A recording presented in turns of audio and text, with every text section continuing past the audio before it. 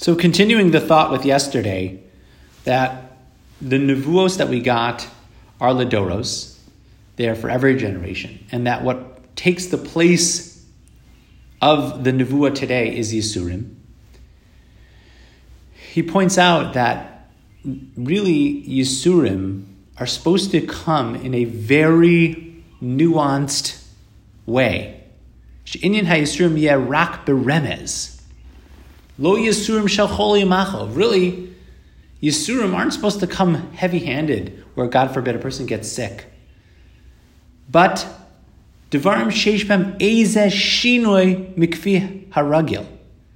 Any little change in the normal function of life, that's already Yissurim, as the Gemara says. How far do Yissurim, is the Gemara in Erchen? The Gemara says, how far do Yissurim go? Where a person sticks their hand into their pocket, they're attempting to take, let's say 3/4 out of their pocket, and alas, only 2 come out. That's a davar kazeh remez, yesh bo l'adam sheyachzor bo midarko hara. That's really Yissurim. Oh my gosh, I can't believe I only pulled out 2 coins when I intended to pull out 3.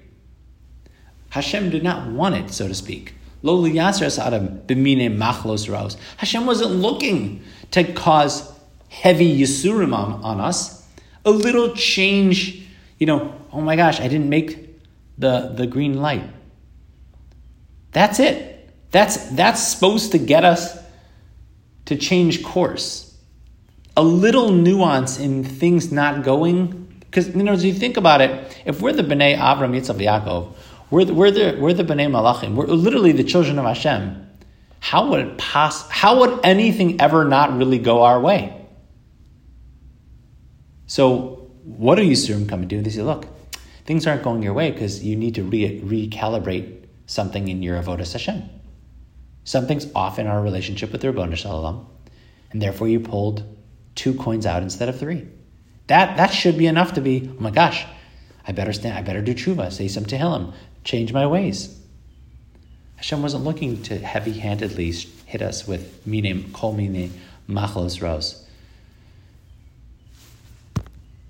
Let's hold it with this, and God willing, we'll pick up tomorrow or next time.